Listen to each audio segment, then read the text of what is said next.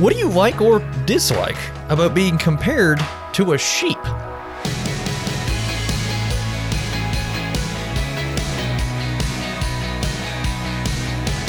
Hey there, I'm Andrew Stevens, and this is Unlocked, your daily key to unlocking God's Word in your life.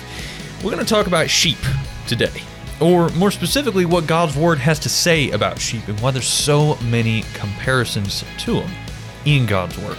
This one was written by Susan Sunwald, and it's called The Lamb, Our Shepherd. Out of all the animals mentioned in the Bible, and there are over 100, sheep are the stars. They are found in the book of Genesis on through to Revelation. They're led by shepherds who go ahead of the sheep, calling them to follow. Their babies are lambs.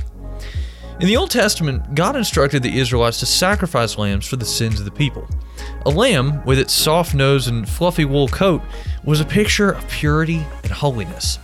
In John 1:29, Jesus is called the Lamb of God by his cousin, John the Baptist. John announced that Jesus is the one who takes away the sin of the world. But Jesus' connection to sheep doesn't stop there. Sheep were part of a herd and were under the constant care of a shepherd who ensured they were fed, watered, and kept safe from harm. They could be hunted by wolves or become wounded, or fall into rushing water where their wool would become so waterlogged they could drown. In John 10:14, Jesus calls himself the Good Shepherd. He knows each of his sheep by name. That's you and me. Jesus is both the Lamb of God and the Good Shepherd all at once. He's both the perfect sacrifice and the perfect caretaker of his flock, the church. Sometimes we call people sheep when we think they're blindly following a person or an idea we think is bad. But if we, as trusting sheep, follow only the Good Shepherd and accept the sacrifice of the Lamb of God for the forgiveness of our sins, we are the most blessed flock in the world. Jesus will always shepherd his people in all that is best for us. He calls us by name to follow him, and he seeks us when we're lost.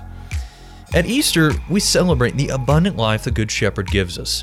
We rejoice in the ultimate sacrifice of the beloved Lamb of God, who died on a rugged wooden cross long ago for his precious sheep, and then rose again to lead us into new life. So let's talk about this. What are some questions going through your mind right now? What do you like or dislike about being compared to a sheep? Why do you think God says that we are like sheep and he is the shepherd? Is it easier for you to picture Jesus as the Lamb of God or the Good Shepherd? Why is it important that he's both? As you and I can read in John chapter 10, verse 11, I am the Good Shepherd. The Good Shepherd lays down his life for the sheep. Now, I'd encourage you to read in your Bible Psalm 23, the Shepherd's Psalm, as well as 1 John 1:29 through 34, and 1 John 10:11 through 18, to help keep God's Word alive in your life.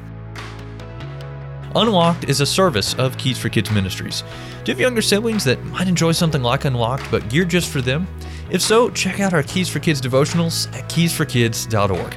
Also, be sure to check back tomorrow because Emily is going to take a look at following Jesus to the cross. But until then, I'm Andrew, encouraging you to live life unlocked, opening the door to God in your life.